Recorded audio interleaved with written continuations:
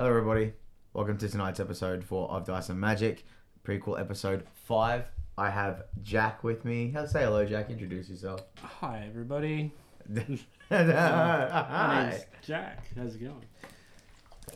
Oh, we love it. Yeah, it's great. Great to be here. Yeah, it's good after so long. Finally getting it done. It is. I haven't really played D&D as much as I really wanted to either. So, yeah, it's good to be one-on-one. Yeah, it's funny too, considering it's like I remember when you were like, oh hey, I'll play with you, because I remember hitting you up to like help 3D print stuff. And you're like, hey, I'll actually play. And I was like, sweet as, here's the books you need, come play. And it was like the next week, and then you've just been pestering me ever since. Oh, yeah, absolutely. it sort of hit at that nexus point, too, where I just got the printers. And I was like, just thinking, what can I print all the time? All the time. 101 pieces of terrain, which are now Exactly. in my cupboard and in your room. Yeah, and more to go. Sick. Nah. Sick. Okay. No, it's fun, though. Alrighty, well, let's get started. I've got a fun one. I'm pretty excited about this. So let's get into it. So a dark and gloomy picture is painted here. Clouds flowing overhead like an inverted sea, and small cracks of lightning and thunder can be heard off in the distance. A storm is rolling into this land, and it seems like it's going to be a big one. A lone tower sits alone on top of a small rocky hill, with a smaller building attached to the side at the base of said tower. Within the confines of this small workshop are many bottles and beakers of fluid, and they're placed all haphazard around wherever there seems to be space. Some are sitting with a heavy and thick stillness, while some bubble over with hot flames under them, and they're changing in bright colors. Like, there's a lot of weird amalgamations of liquids and stuff going on here. Crystals and stones of many shapes and sizes, colors, and shiny objects line the shelves along a back wall. Small bags of components lay strewn across any surface not taken up by something else already. There's books and tomes spread out across a large desk. To the untrained eye, there isn't any apparent semblance of order, but this is where the methodical madness to which this story will begin. So, with that being said, would you like to introduce Avitus to the listeners? Like, what's he look like? How's he carry himself? All those juicy details. Avitus, you can't really see much of him. He's just draped in a cloak constantly. But one thing that stands out from him is his mask. His mask with a long silvery beard of, well, I guess, like some otherworldly energy flowing from it. I need to pull up his face. That remind me. It's like, didn't we discuss this? Like, his mask was his arcane focus. Like, that's what you channel a lot of your. It helps you concentrate with your powers. Is that right? Yeah. I see. Not in the traditional sense of like they have staffs and swords and blades and all that sort of stuff. It's like, this is like something that he has on all the time, like that sort of thing. Yeah. Well, it's Avitus.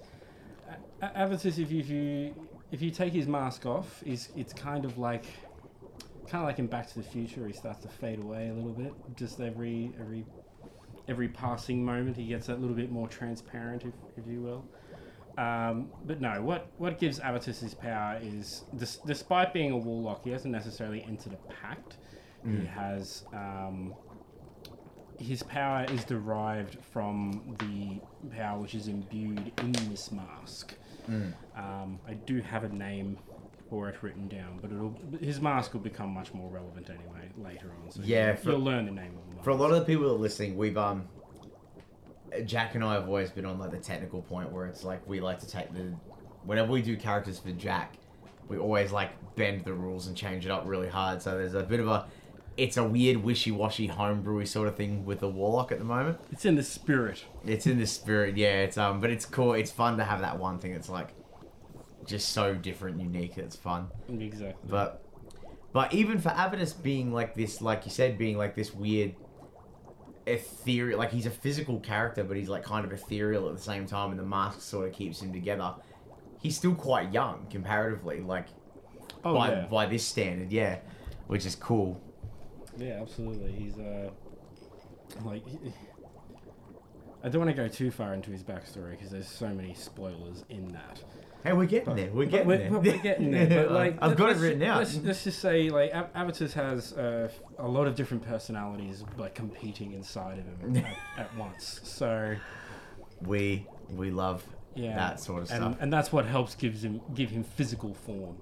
we love the juicy goss. Exactly. The inner turmoil.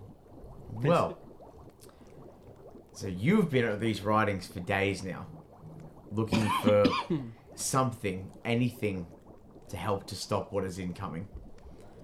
A last-ditch attempt to stop something only known as the Cataclysm.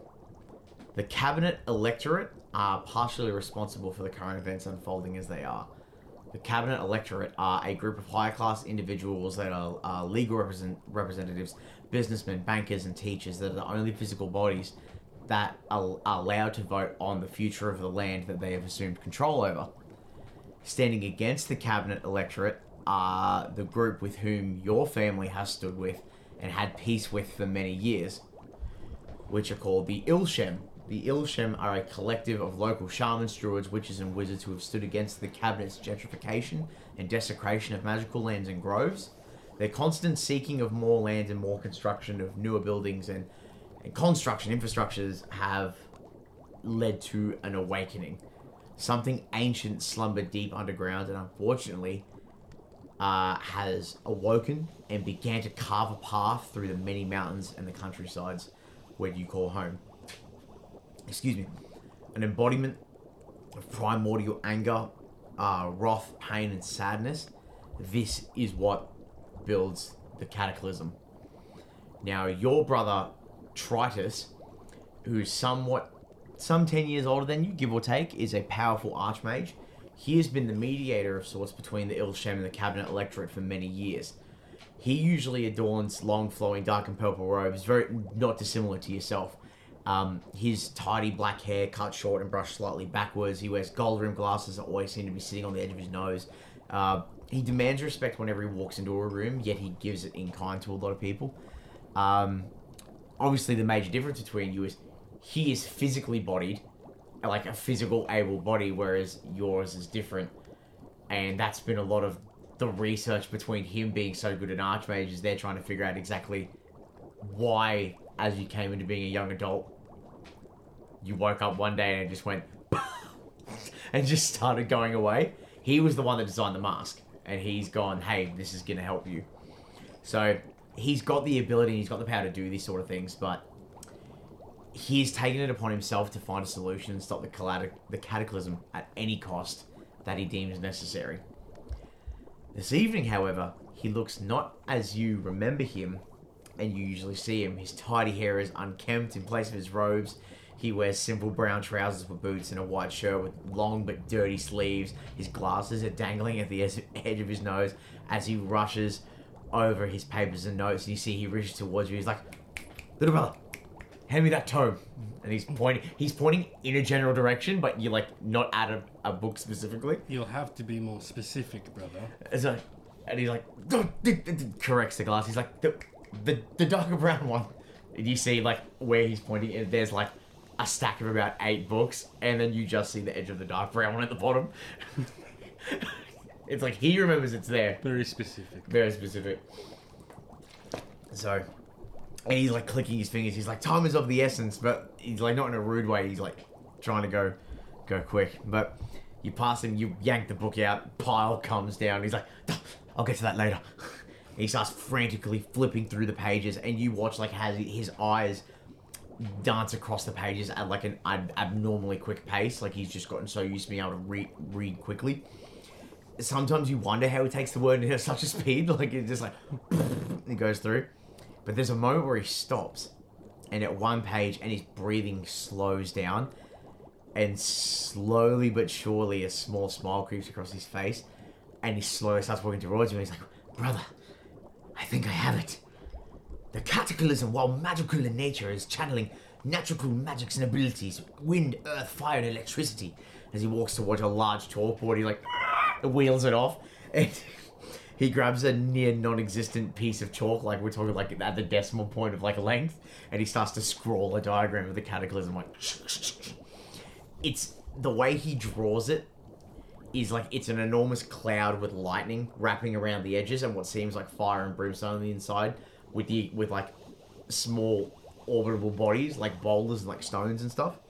And there's somewhere it looks like the large flaming stones can be hurled from it and all that sort of... Like, he's done a huge diagram to get a good example of it. Excuse me. And he goes, the trick to stopping something of this magnitude, you see, is the ability to implode it from the inside. Do you understand? He's like looking at you like his eyes freaking. I think I do, brother. It's, and his eyes widen again and he starts like frantically moving about around his laboratory and he starts ripping more books off the shelves and he's quickly opening to one page. Then not soon after, he just drops the book on the spot, turns and grabs another one, opens that to another page, and he's flicking through. Before the book hits the ground, it disappears into a puff of smoke and lands back where it was. If you look after your books a lot more, brother, I wouldn't have to pick up so much after you. And he turns to you like, what? No, don't be silly. That's why we have the cleaning up spells and stuff in the first place. Don't be so brash. There's more Who do important you things. think uses them? Touche. And then it keeps moving. Right now, I'll let you roll an insight check for me. And then let me know what you get. Cool.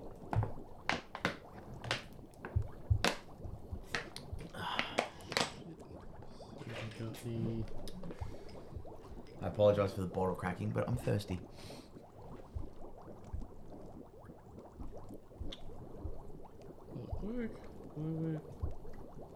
Skills and abilities on D&D Beyond. Oh. I was seeing that tapping something, and it wouldn't it was like, what? You're not giving me the, what it should be. Oh, okay, it's nothing anyway. 18. Nice. At 18, you know your brother Tritus better than anybody else. By how he's acting, how quickly he's pacing through and just burning through all his books, he's just gotten another idea. Like something like a light bulb's gone off his head, and he's starting to like the red strings coming together, and he's piecing it together. And you hear him start muttering, he's like, oh yes, yes, drops another book, rolls off. Oh yeah, I see. And he's like, and he finally stops on the spot and just spins on a dime, and looks at you and he's like, You found something. something. Avatus, little brother, I believe I can stop this. I'm positive I can. I may need your help. Anything. You see, he's like starts thinking. He's like, we must go. And Harvey Brother's dialogue is his hands. He's acting through his hands a lot. And he's like, we must go to the top of the tower. We must wait. As the cataclysm draws closer, I will begin to cast an explosive spell. Hopefully I can pass enough of a charge into the core of this beast to implode it from the inside out and stop it in its tracks. He starts counting his fingers. He's mumbling to himself. He goes, while I'm sending a preliminary charge into the main body of the beast, I'll have the other members of the Ilshem send smaller charges into openings on the body around it.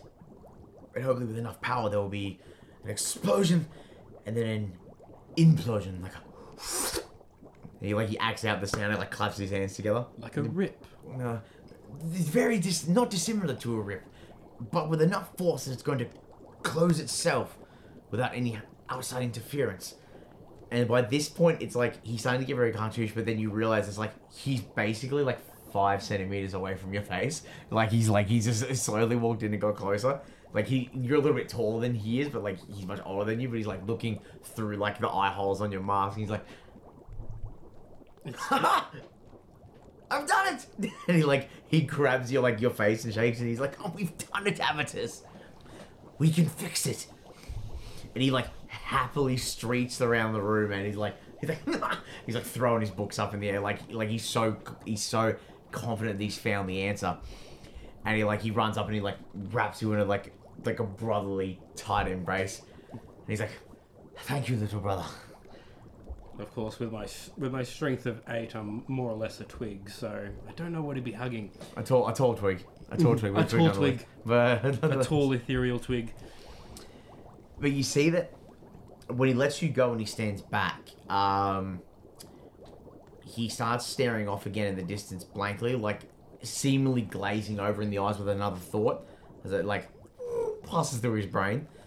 And in a split second, he looks to you urgently, like in his eyes, and he goes, "To the top of the tower, now." And he steps on his heel and just takes off up the steps at like this ridiculous speed. And then he gets like halfway in and he comes back down. He's like, "What, are you coming?" And then he begins to like run up again. What do you do? How else am I supposed to do except follow my brother in the best manner I can as I stumble forward?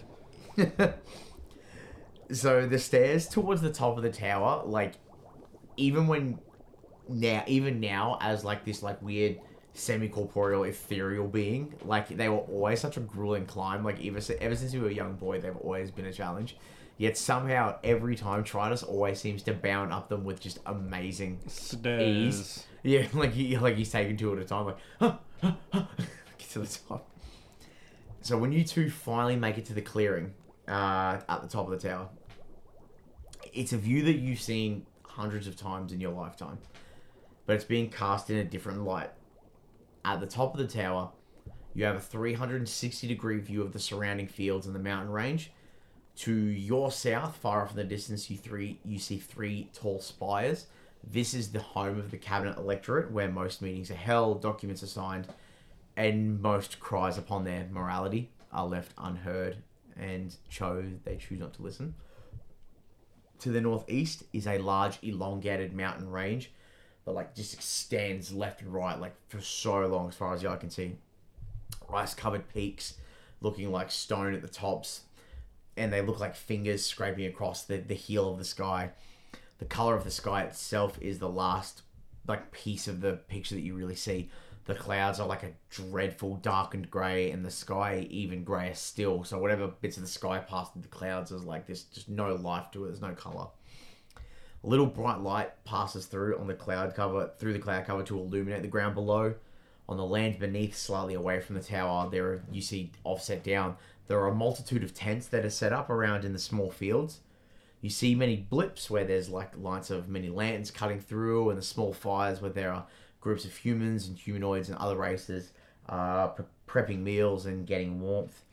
You see as Tritus moves towards this large golden telescope that he set up, facing the mountain range. It's this long, shiny gold with like an enormous bulbous lens at the end, intricate golden filigree among every other plate, and then around the entire circumference are like 6 or 7 different lengths and shapes of like other lenses, so you can get like different distances and stuff.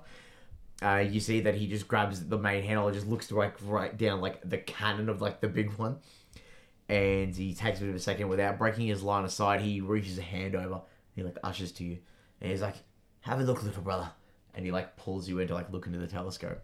Telescope lens clicks onto my mask. Roll a perception check with advantage, and just let me know what you get. Always on the wrong thing. Always the way. Like until I know. Oh, of course it's zero. Charisma. Charisma. Perception's wisdom. I don't think I've done this properly. So advantage plus what? Advantage. So no, you just roll again and pick the higher one. So that's 11. 12. Hey. So with a 12, as you peek through, it's hard to discern a lot of like the way the tents are set up and who's there and faces. Like you don't really see anybody you recognize. The only main thing you see is there's 7 what look like small fires and cauldrons, with cloaked figures all wearing different sort of garbs, like mixing the pots and stuff together. And you would assume it's like they're just other druids and shamans and wizards from the Ilshem and all that sort of stuff. You feel Tritus's hand like on your shoulder, and he goes, "Those are the 7. Those 7 are the strongest spellcasters in the land. They have prepped to be at the base of the mountain where we believe the cataclysm is going to break through on its current path. If we have them there, we can catch it as it comes through." Should we go warn them down there? And he's like, "Oh, no. They are ready. They are awake as much as they can be. They take watches. They have guards there. They are prepped in case anything happens. We've tried to pre-plan and cover every basis that we can. It's just when you look out over the distance and see, it's frightening to make something so concrete. I've been alive a long time, little brother. You frighten me, brother. And he looks, and he's like, very funny. And like just taps the forehead of your mask. He's like, he's like, nothing, believe me, nothing frightens me as more as when you take that thing off and tap it. And you're like, you're fading away. That's a peculiar parlor trick, and I'll be sure to fix that as soon as I can. Or at least try to figure out what's happening. I like being able to fade away. Sometimes it's good to go into a corner. He laughs and he's like, believe me, when I was studying, being in a corner was a lot more comfortable for me as well.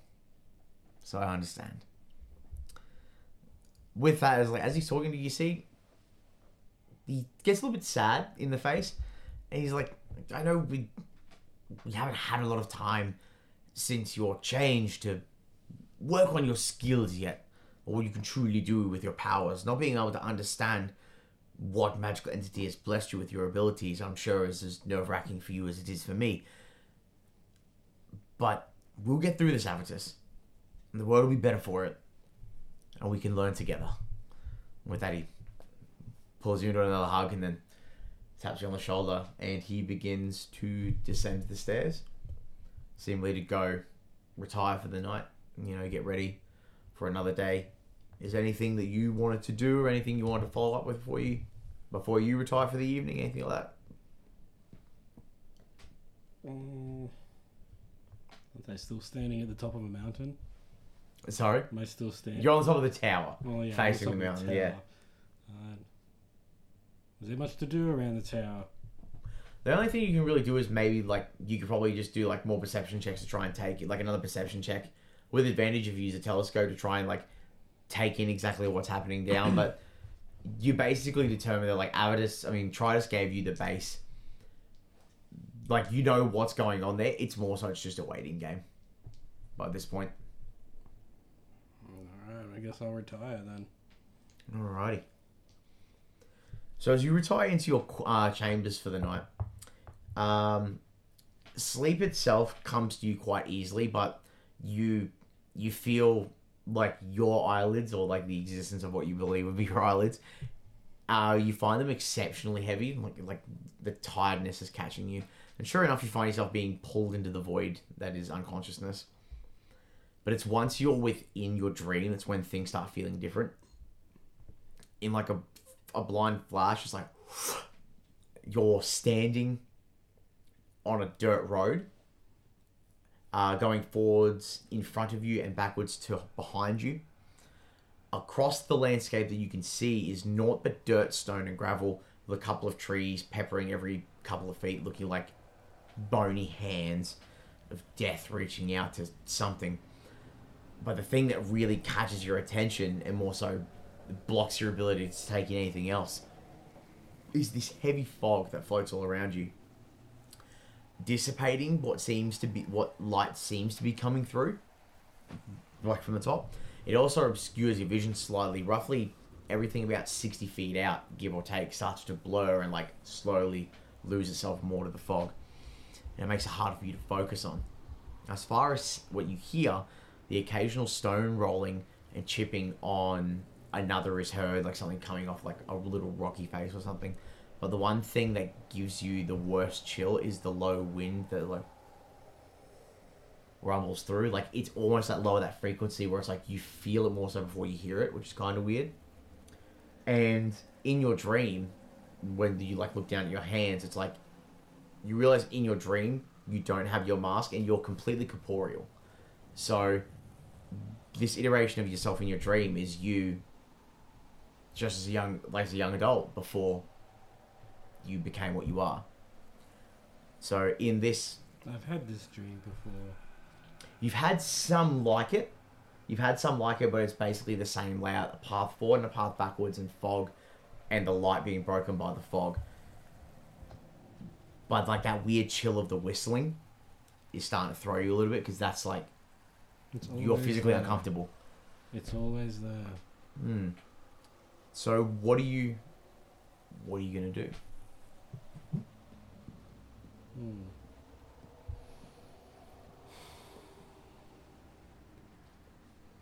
Hmm. Just making sure I got some sort of telekinesis built into this. Would I be able to? So I'm surrounded by fog. Fog, yes. Can I blast that away?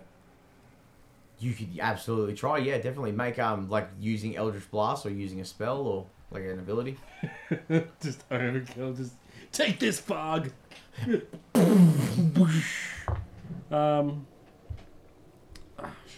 Surely I've got.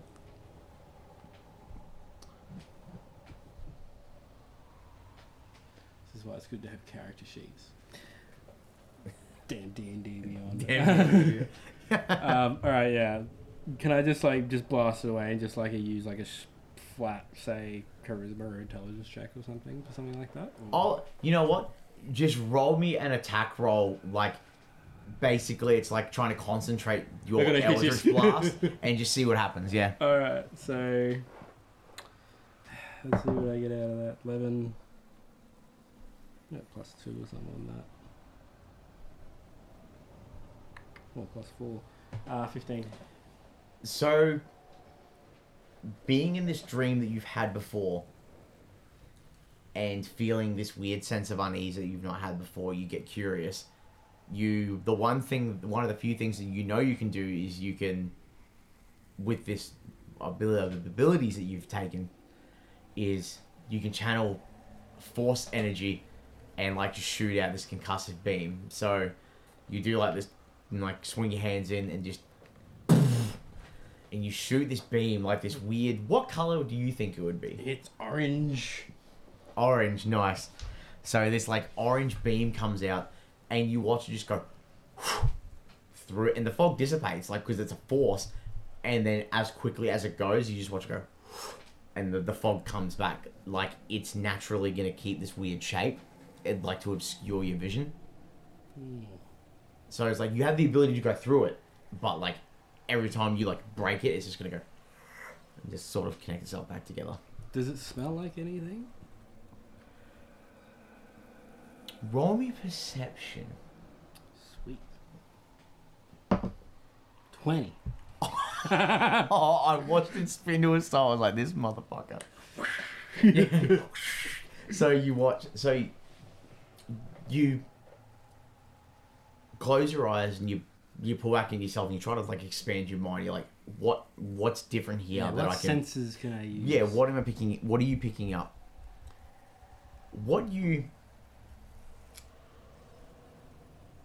It's as you're really picking up. So the fog's moving. The fog can dissipate, but it'll reform when you pass through it. As you sit there and try to open up your senses to everything else, you go give it a bit of a sniff. And there's that, that early morning after you've been camping and you've had a bonfire and the smoke has made that really nice smoky wood, charred wood smell. Mm-hmm. You get a little bit of that. Just sort of flow through this road. A memory.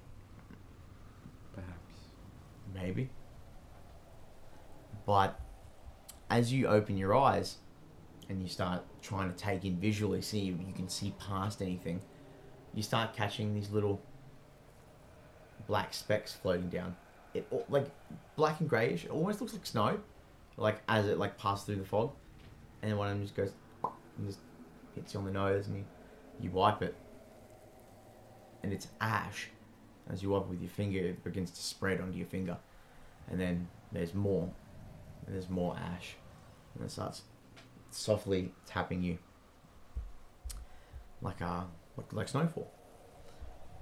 And as some kind of illusion, the light that was just barely breaking through the fog, what you would perceive to be a sun of some sort, some cosmic body, begins to move.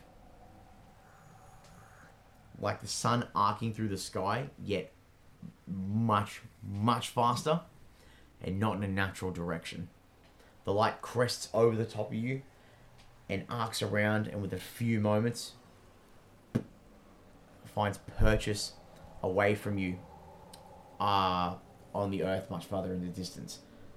and all of a sudden there's next to no light, but this weird dim, like that weird twilight as the moon begins to come out, but there's no like big light, and you can still see. But the light has stopped, and you see it slowly off in the distance through the fog, with this like weird low moonlight below you. Oh, sorry, over the top of you. What would you like to do now? Walk towards it. Go towards it. Okay, so as you begin walking, your boots like hitting the stone, the gravel. There's that soft little echo. So quiet here, bar that like that whistling. As you're walking, give me another perception check. 5. On a 5. With 5, you're not noticing any immediate differences as you keep walking.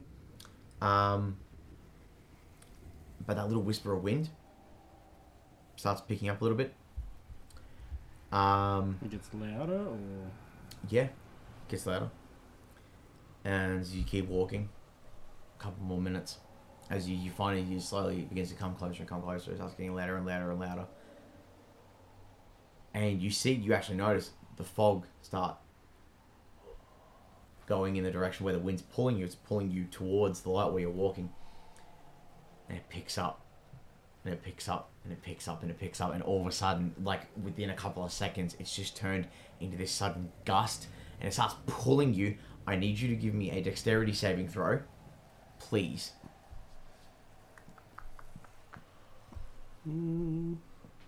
don't think I put anything into that. Oh, yes, I did.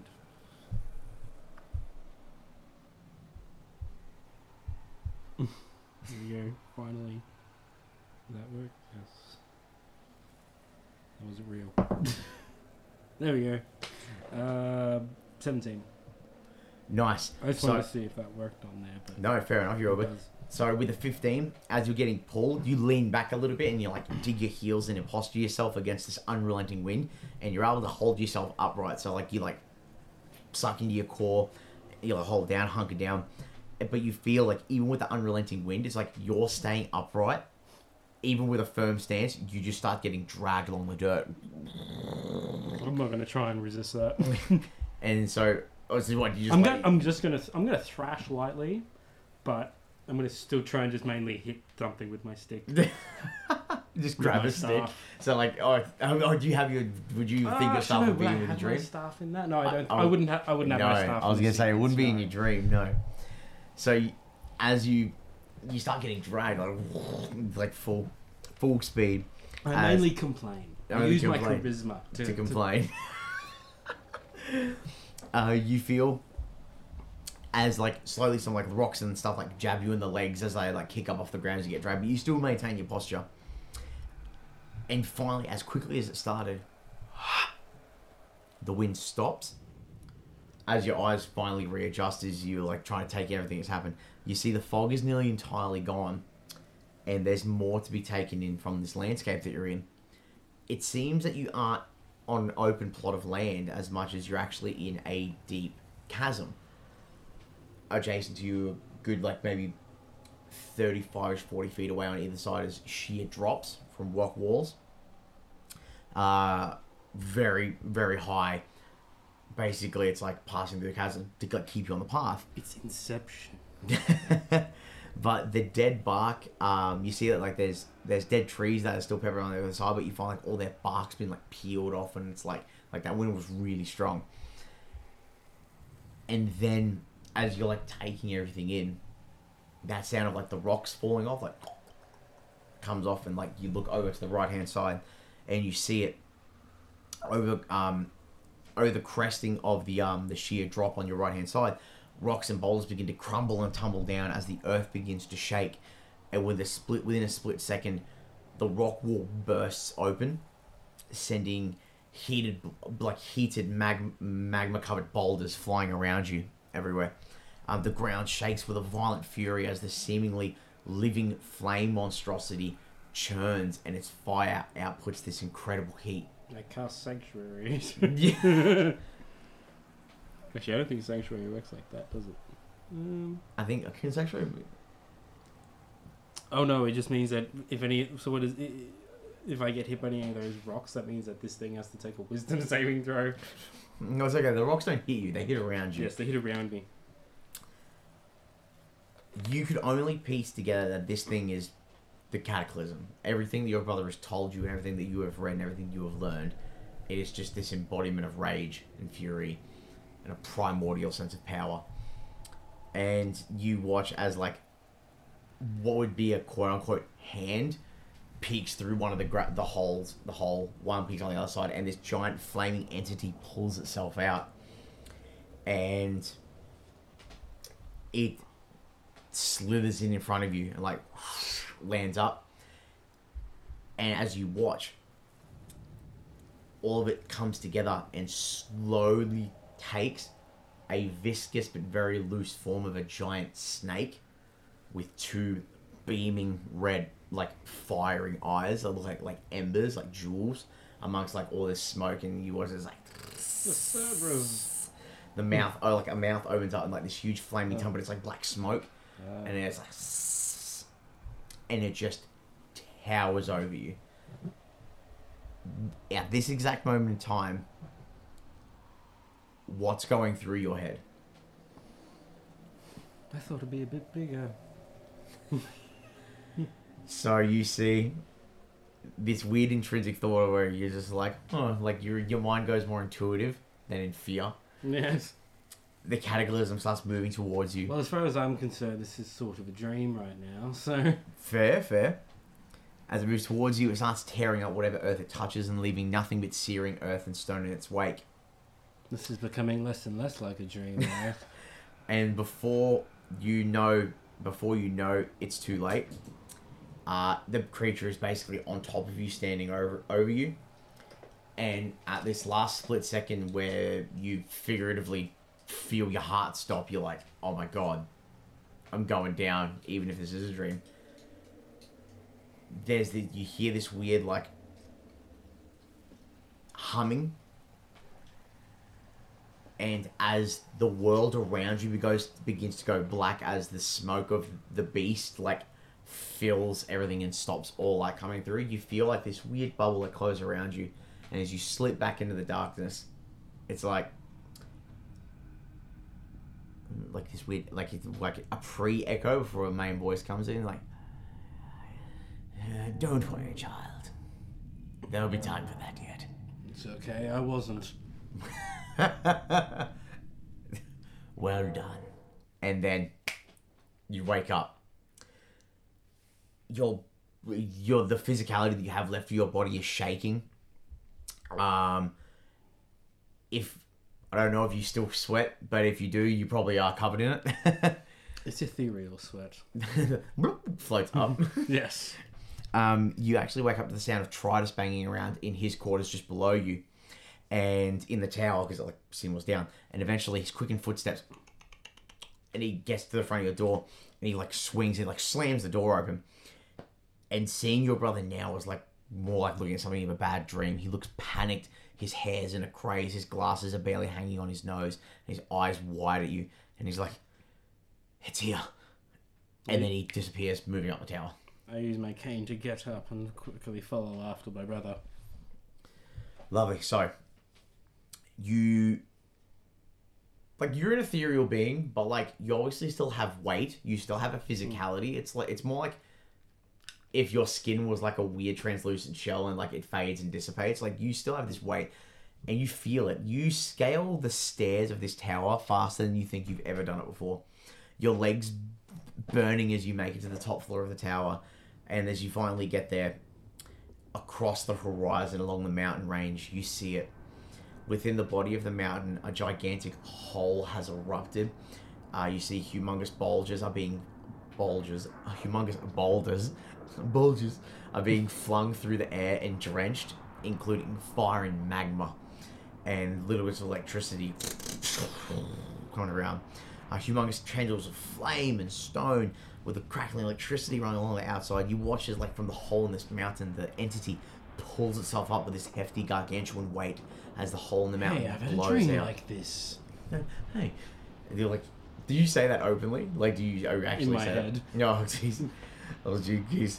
And you watch this, like, this gargantuan weight of this creature pulls out. And instead of, like, in your dream, where it took the form of a snake, it becomes just this churning tornado. Instead of giving itself a shape, it just acts as a natural entity. But you watch as, like, it, like, slowly starts, like, smaller from when it comes out of the hole, and it just gets bigger and bigger and bigger, to the point where it's, like, nearly 3 or 4 times as tall and as big as the tower that you're on. And That was a lot bigger than in my dream. Oh, yeah. The Cataclysm is here, and its path is set. So you watch as Tritus stands on the edge of the tower, like, peeking out with his hands on the guard railing thing, and he's, like, looking over the edge of the tower, glancing out, taking the battlefield and the lay of the land. You watch as he slowly reaches up to his face, and he...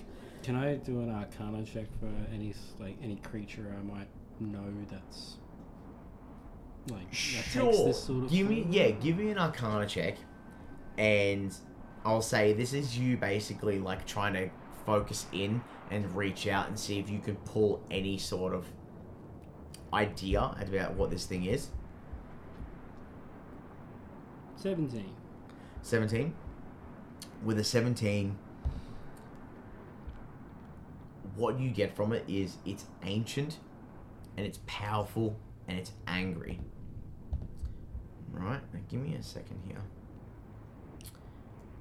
So there is a being. It's not just some weather event. Yes. Can I have you make a wisdom saving throw, please? Well, because you look as Tritus looks to you, and he gets confused, and he quickly goes, like, swirls, puts his hands together. 15. Okay, so you fail. So what he's done is he's done detect thoughts, and he listens in, and he looks at you and he goes, "This magic little brother is an ancient creature. I don't believe it's malevolent, but it's upset and it's angry. But it cannot be stopped by reasoning with it." And then he turns back, and you watch as he takes his glasses off, and he actually quickly walks over and he hands them to you, and he goes, "I've been eating these back, little brother.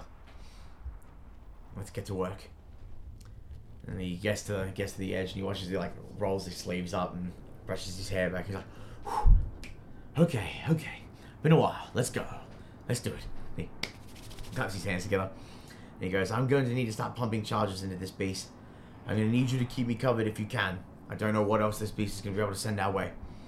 As you see, as he pushes his hands to his chest, and you watch as he, like, twists his hand, and then within a moment he begins floating, and then sends himself over to the edge of the top of the tower, and he rolls back, and then his eyes start burning with, like, purple, like, energy, and, like, little electric bolts, like around his head, and his hands begin to burn with, like, this purple energy, and as he puts them together, from his hands as he shoots it out, it's like this long arching glow, not unlike electricity, as it flies from his hands towards the beast, like a little bit more liquid. The druids and the shamans that like that were camped out in the clearing rush out from their tents and stuff, and the 7 that were at the circle also begin, like, casting, like, in a different array of colors. Like, every color of the spectrum is here. It's like when they all draw their powers from different beliefs and faiths, and it's just like this. If it wasn't such a dire time, it'd almost be beautiful, but times call for unfortunate things. And as you see, as this giant tornado entity beast monster starts, like, churning through, you watch from the side as, like, and flaming boulders come out and start orbiting it in, like, one of those weird arches. Like, one goes up and down, one goes down and up, and they sort of intersect each other, but they never hit each other. And Tritus looks to you quickly for the first time with worry in his flaming purple eyes. I look at him just as worriedly. Yeah, through the mask. Through the mask. He can see the whites of my eyes. And he's like, "Avitus, the boulders, take them down."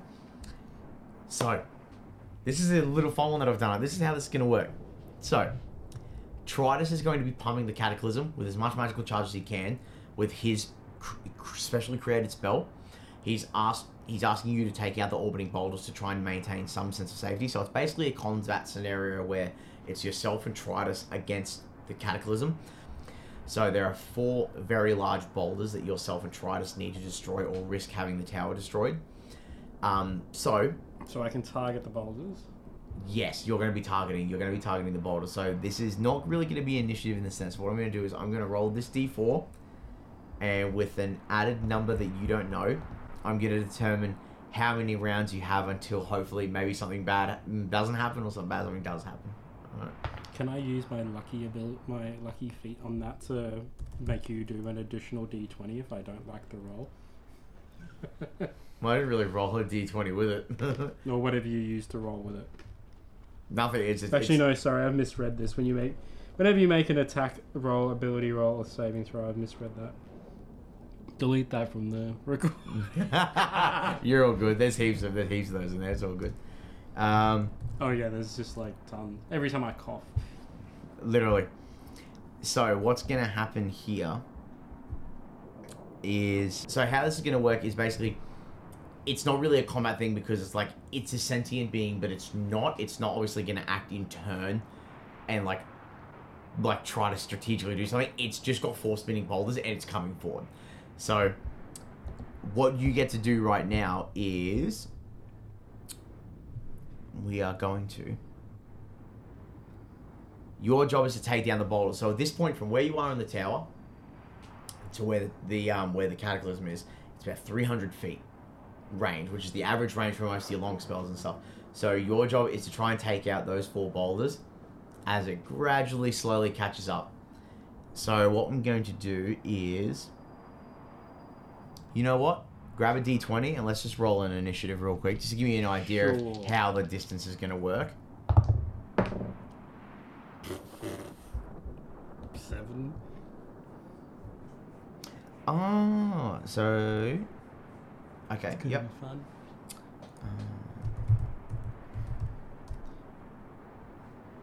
What's your dex modifier? Did have that a sec. +2. Okay, we're gonna play a game of rollies. Roll a d20 again.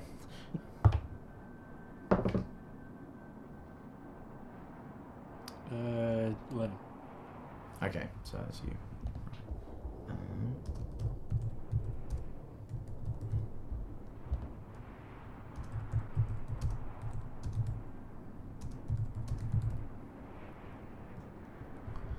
Lovely. Okay, so as Tridus floats and he's firing this beams of energy, the Cataclysm comes in and it pushes through about another 50 feet, so it's about 250 feet away. The boulder's still going with the lightning crackling out. Next is going to be you, so this is basically your turn to try and do what you're going to do to help to stop it. Tridus asking you, the boulder's little brother. Alright, so how far away am I from the spinny boulder thing? On the tower, 250 feet. 250. That's just out of my range, isn't it? Yeah, just that would be way out of my range.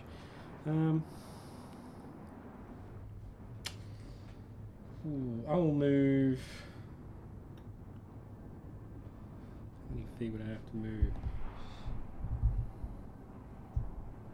See, I can get my calculator out. Well, how many feet away from it? 250. I have to start moving over there. Can I move? I'll move 30 feet over towards it. 30 feet. If I can. I mean, like, as comfortably as I can without exposing myself. Well, so if I'm moving at 30 feet, it's basically you're going to try and move over the tower. But... Okay, so you're looking to move, correct? Yeah. Okay, so yeah, if you move 30 feet, you're going to get yourself to the edge of the tower. It's going to be 220. But to get out, you're going to have to, like, jump off the tower or somehow get yourself down to the ground.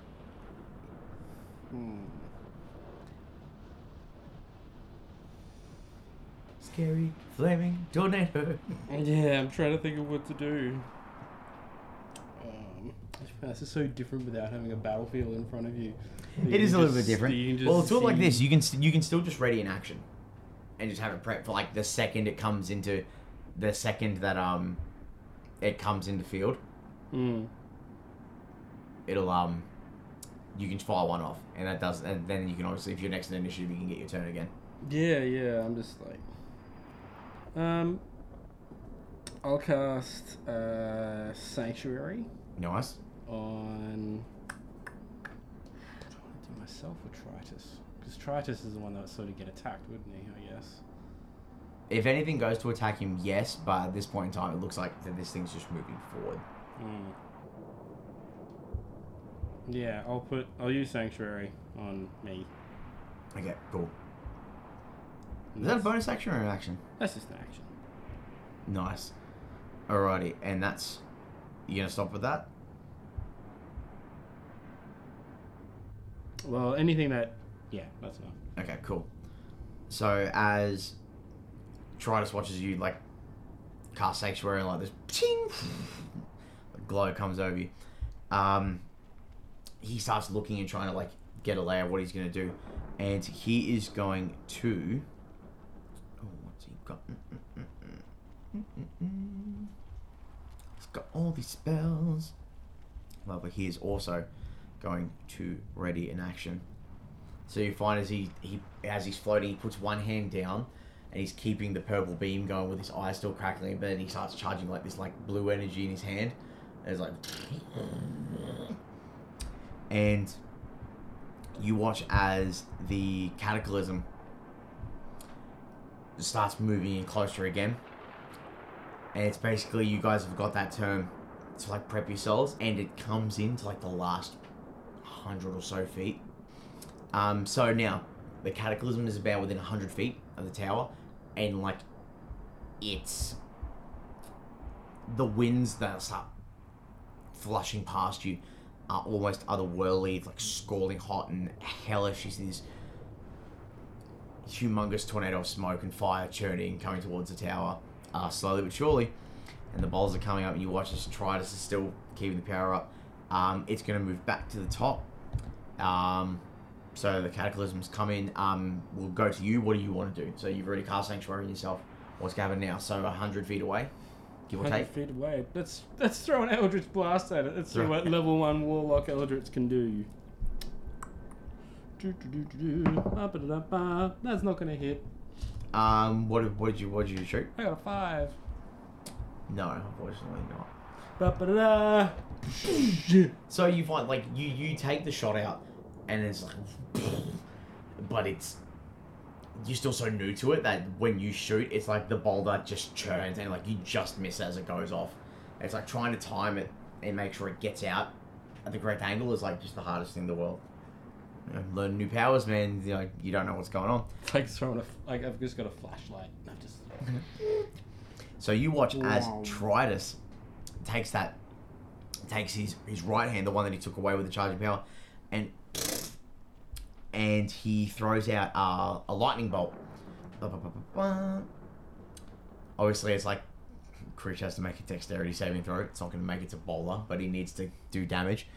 So these things actually have a threshold. So holy hell! 1, 2, 3, 4. I have them all here. That's why. 2, 4, 6. Dip your hand into your wizard hat. My wizard hat of Of dice. into my bag. Hey, look. Matchy matchy. Hey, matchy matchy. Oh my dear lord. You know it's gonna be a wild ride playing D&D when you need to pull a calculator out to do your math. I know, I meant to bring my calculator. My trusty Casio 82. That high school shit. Oh yeah, man, I love my calculator. Like, maybe not love it. Like, we're in a good relationship now. it answers my engineering math questions, which is basically year 10.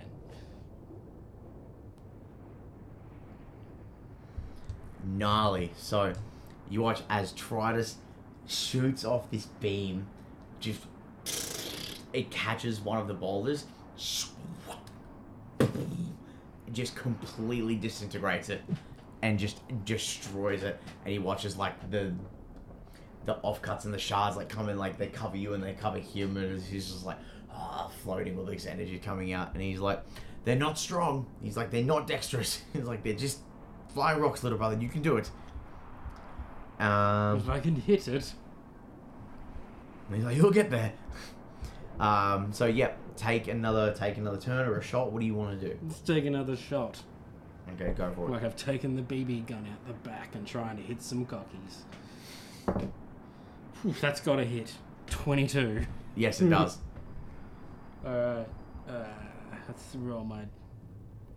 Wait a minute, I'm not doing it this way. I'm doing all proper dice this time. Oh yeah, it's moved another 50 feet. So it's that's actually to say, with the explosion of the boulder, you watch as like it's like rolls and like sort of rolls back in, and it takes another 50 feet and comes in. Do any of these D10s have a 10 in them? No, it's 0. Yeah, it's always 0. It's always 0, yeah. 7. Gnarly, okay, not little damage. Wait, no. So do you read that as an 8 if there's a 0 on it, or? That's 7. Yeah, it'd be a 7. Yeah. Sure. 7. 7. You know what's a good name? 7. 7? It's Mickey Mantle's name. You know what's funny? They're 24, 25. 25. So you watch this. You wait for it, and like you time as this boulder comes through. It's like, and you just nail it, skip off a piece, and he's like, "Well done, little brother." He's like, "It's harder than it looks." He just keeps like shooting magic. Now just some more shots like that, and it'll be nothing. Nothing. You know, I actually realized you meant to be making with advantage too. Sorry, that's an error on my part. Oh yes, I'm making especially good blasts. Alrighty. I mean, the first shot definitely wouldn't have hit because of how low that roll was, but anyway. So I should have used lucky. Ah, luck. Lucky. Lucky. Lucky brother. You see, Tritus is going to throw another lightning bolt.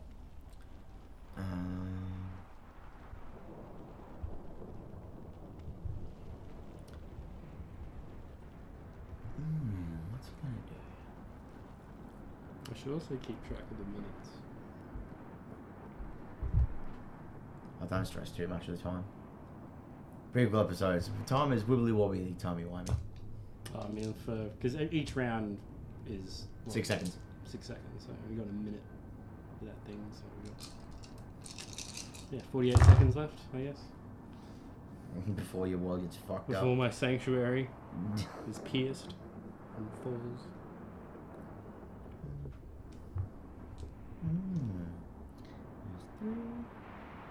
Oh my goodness, all these numbers.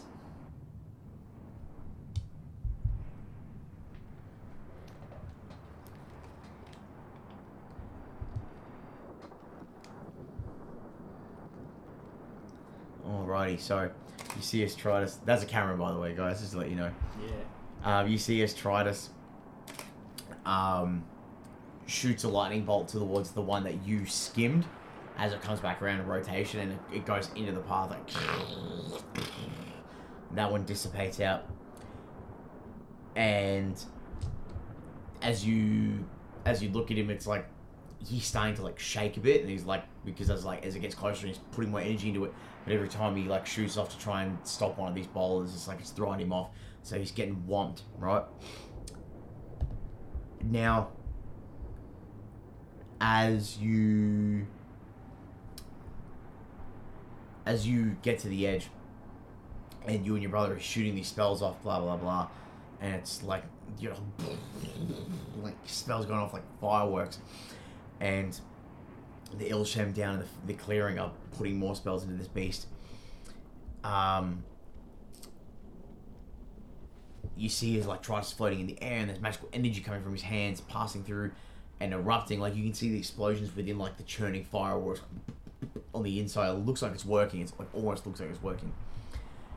And as you watch the boulder like disintegrate, you're like, well, we actually might have this. Like, we actually might make it. You feel for a split second where it's underneath your feet becomes frictionless. And then the sound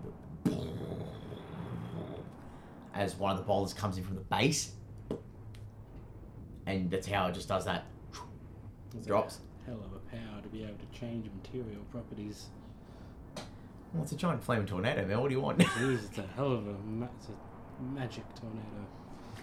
It's got fire, boulder, magma, and electricity. Yeah, it can turn surfaces to Teflon. To Teflon. Well, more so is probably the fact that it's just a big fucking rock. Yeah. Like, it's basically hitting the speed of a tower at like trebuchet level fast. Like, everyone just slips over. Yeah, but it's like coming and hit it at the base where the weight was the heaviest. Yeah. And it just starts to buckle. You can feel it. The tower starts to go down. You see it like almost in slow motion as Tritus turns and sees you. And for that split second, as you look at him, you watch as like that electric energy out of his eyes disappears, and you see his normal eyes.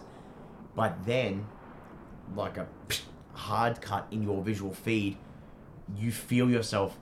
You've not changed direction, but you've noticed that there's a difference in everything around you, and you feel yourself falling backwards into a darkened ethereal tear in reality. And as you fall into the darkness, the last thing you see of your brother Tritus is him with a saddened expression as the tear in reality seals shut, and you see hellfire coming down on top of him as that little slip in reality pops away. He always said he could stop time. You never really believed him, but he did it to save you. So he cast Time Stop.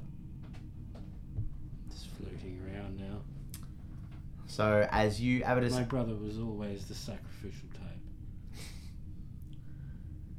Avidus, as you float in the ethereal nothingness, no light catching your eyes, and there is no gravity to give you a sense of direction, weightless, you are left alone with your own thoughts. So what are you thinking right now?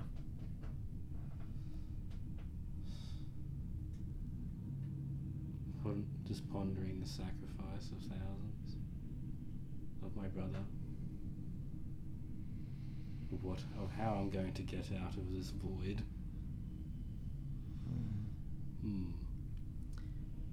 So, you know, as like the passing memories of your brother and, you know, the Ilshem, some of who you knew, some of who you only met days before, the hundreds of thousands of people, the cabinet electorate, you know, these self-imposed governing bodies that decided that they knew what was best, and they hold up in their tower thinking that it was, you know, trusting your brother to fix it because he said he could. Can I use my power to detect anyone else around? What spell? What power? Sorry. If there's any other beings around, or... Well, it's funny that you ask, because as your mind comes to the realization of sacrifice and negligence and hubris, you remember the warmth inside the cold? You know, like spreads up your body, and it feels like you've just been like wrapped up in a nice blanket. And all around you and in your mind, especially, you hear this voice that it's like multiple voices, and then eventually coalesces into one. Excuse me. And it's like, not to worry, young one. We will have you back there one day soon enough. Brother? No, unfortunately. I am not your brother. Your brother did a kind thing today, and you will repay that debt, I promise. But for right now, you are needed elsewhere. And you feel yourself gain momentum, and you start speeding up, heading towards an unknown and unseen destination in this darkness and this blackness. And as you hurtle through the nothingness, you hear that voice again slowly fade out a little bit as you finish up port. And he's like, "And I will be with you." And then all of a sudden,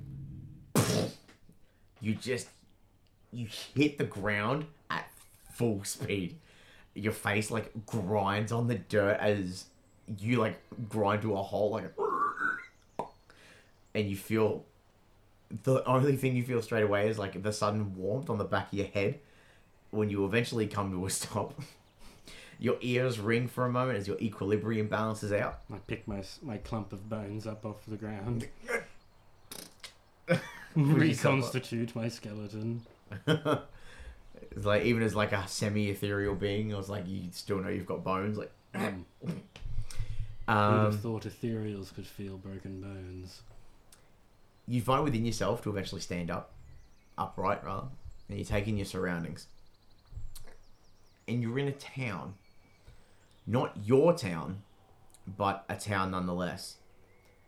Townsfolk have gathered around you, some talking amongst themselves, like, "Oh my god," and others are looking in shock. You see small children running between the adults, like trying to squeeze in to get a better look at you. As you like sort of peruse and take in, you feel a cool breeze pass along your body and your face, which is a nice contrast to the warm sun that you feel pressing against you. 4 seasons in one day. So it seems. Within a moment, you actually feel someone pulling at the sleeve of your robe. It's just like, "My goodness, are you all right there?"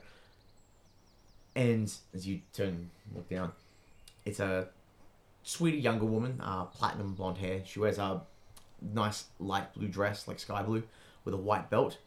And she's you see, the one thing you know straight away is like she's like grabbing your hands and like feeling around your arms, and she's like really taking you in very caringly. And she goes, "My name's Grace." She's like, "Can you please tell me your name?" "Madam, where am I?" She's like, "Oh, dear, you're in Rosenborn." "Rosenborn. I've heard of that place." And she's like, "Rosenborn, we're in the Wiltshire Empire. This is the state of Vernal." Ring a bell? Anything at all? Yes. I would with that, roll me a history check, because I want to see how much you remember.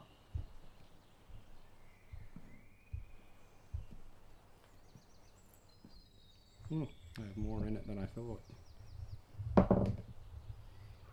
13. With the 13, you vaguely remember when you were reading books about the multiverse and like travel, like the existence of other realities is not unknown to a lot of people who choose to look it up. You know, that's where like gods live on their own planes. There's the material plane. You read of realms such as the Shadowfell and the Feywild. Like, there's a multitude of universes that exist. You remember vaguely reading about a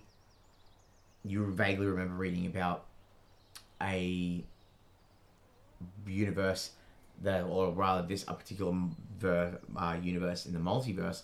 This plane. Which is this plane, which they just call the material, which was just called the material plane to the natives.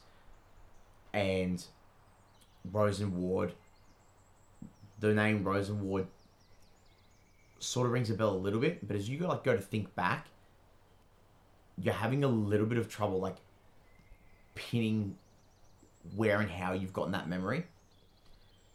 And there's a little bit of a faint whisper in your ear, and it's like, "Don't worry about it, boy. We'll get you up." And you realize it's that disembodied voice again. And you see as you're like off in your own little thought,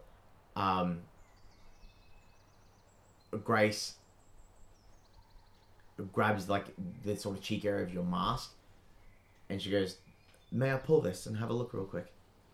I moved back quickly. "I'm sorry, ma'am. No, you may not." She's like, Are you hurt? Are you injured? Is there something under there that I don't know about?" "Ma'am, "I am a cleric. I'm a doctor. I'm trying to help." Ma'am, I need directions to the nearest major settlement. My name is Avatus. And she goes and she like, she's like, well, Abatis.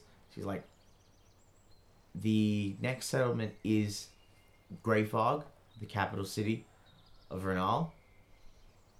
It's about 3 days, give or take, to get there. She's like, why don't you come to my apothecary at the end of town? We can sit you down, double check to make sure you're okay, and we can figure out where you need to go. Who do you belong to? What group? You see, she looks and she's like, I'm not part of any organization. I moved here with my husband. You can inside check if you like.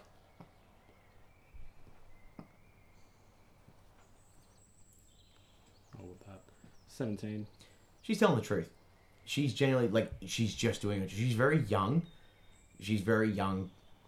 And she said, she's like, I'm a cleric. Like, it seems she's literally just trying to do a job. Like, So she's not religiously aligned or anything like that? well, all clerics are religiously aligned to a god, but she's not part of an organization. Yeah, that's what I mean. Yeah, she's not part of a religious organization. So she's not wearing, like, the robes of one of the major, like, local... No, she's just wearing a blue dress with a white like, normal belt. cleric garb. Normal cleric garb. Something like blue, something soft, you know, like be inviting to people when they're frazzled and they're hurt and they're upset and stuff. One thing I'll give you though is when you like sort of look over yourself, like trying to, you still have your staff. Your robes are the same.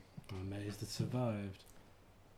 A little bit smoky, but good nonetheless. Mainly, that's probably the friction burn from hitting the deck so hard. The one thing you notice though is like you can feel that your etherealness, but when you look at your hands, there's no reconstitution.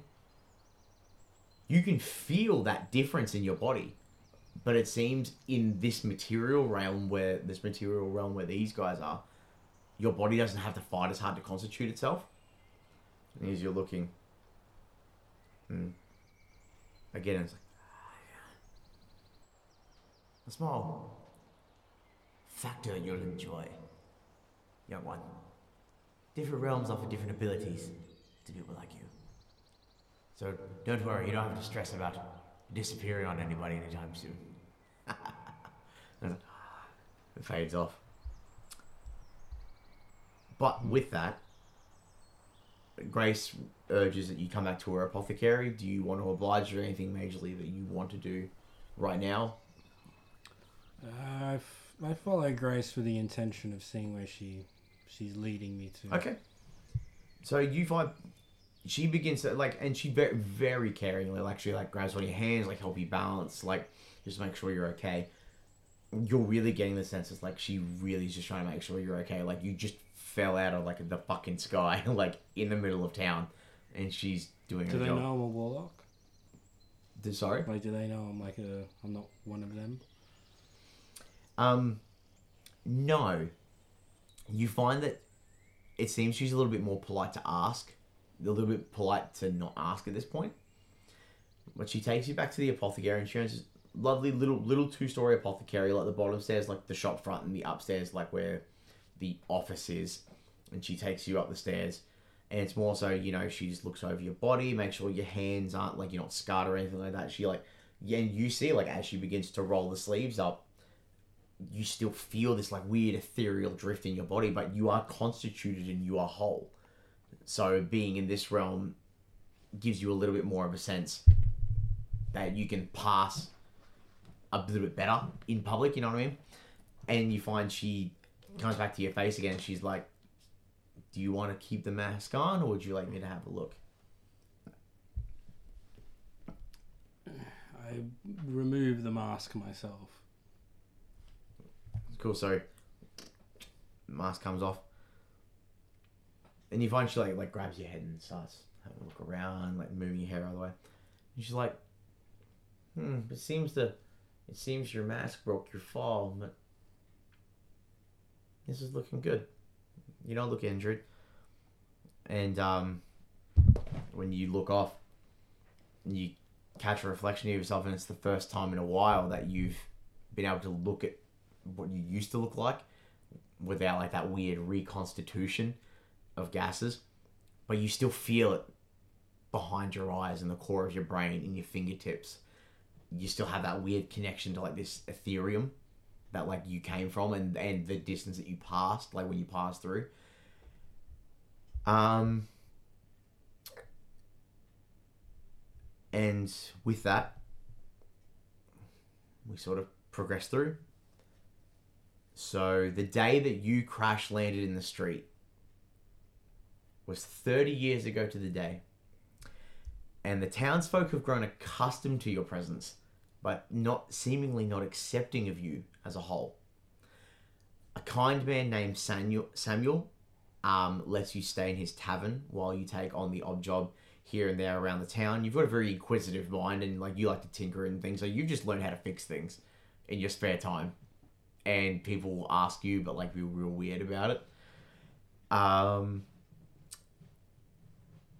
While you reminisce on the day you lost your brother and arrived here in Wildmorn, the one thing that gets noted to is from the day that you passed through and came to the material plane, you haven't aged a day since you've been here. Your mind expands and your intelligence grows, but you yourself physically do not age. And no one can explain why. Not even Grace with her clerical abilities can seem to pinpoint why exactly that is. So you find as you sit in the window in your room, in the tavern where you stay at Samuel's, you see that a rainfall has made its way to Rosenwood as you sit against her with an open book. And all of a sudden downstairs you hear some shouting. And then as a glass gets shattered, like in a throw. And again, that familiar disembodied voice. Sounds like you'll want to take a look at that. And that's where we're at. I'm gonna find out the name of that voice. See if I can turn him off. To turn the voice off. Don't worry, we'll get to it. Oh, that was awesome. That was fun. I like the way you interact with characters. Yeah, and I like how the two ideas, like for my idea, how you've adapted it. Like my idea for Avitus, you've adapted it into. I always wanted to make sure that like both of the ideas we have for making a fulfilling story can meet in the middle. Oh yeah, and yeah. as we've come through, I'm really confident. So I was so interested to see what you were going to do with it because it's like such a phantasmical. Like it was a high concept sort of idea. But that really needed to be distilled down into something to fit into this mechanic. That's all right. So so you're born how again? Yeah, you're born how again? But it's good. We're going to talk about that in our Backchecks episode, which we're going to do. But typical things before I round off the episode, is there anything you like to plug? Any companies, games, bands, anything you like? We do plugs at the end of every episode. Ooh, any plugs? Jeez. I'd like to thank Dare Ice Coffee for killing Hungry Thirsty Dead. Isn't that Oak? Oh yeah, that's Oak. That's fucking Oak. They're made in the same factory. Okay, like surely, right? They're brothers in arms, as far as I'm concerned. They're both killing Hungry Thirsty. Like surely, right? I love absolutely. Dare. For me, it's Monster. Shout out Monster Energy. If you want to sponsor a Dungeons and Dragons podcast, bang my motherfucking line because I'll drink that shit like it's water. Yeah, don't drink Red Bull. Drink Monster. Hey, Red Bull's okay. Yeah. But Monster gives you like that tenacious, like crackhead energy. Yeah, exactly. That I'm here for. Well, for me, I'm gonna plug the Holy Trinity. At Reckless Creatures on Instagram, at _ Dive the Beholder _ and at Michael Gelfie Music. All three of those accounts. Reckless Creatures do awesome Dungeons and Dragons inspired merchandise. Dive the Beholder has been nothing but kind to us since day one, and we're currently doing sponsored partnerships. She's making custom die sets for us, and we're going to help push the products and all that sort of stuff. And at Michael Gelfie Music does all the TTRPG sound effects that I use for all of our episodes and all that sort of jazz. Follow me on Patreon, Bandcamp, Spotify, all that sort of jazz. But that's going to be it for this episode. This is Jack and Cody signing off. You guys have a wonderful day now.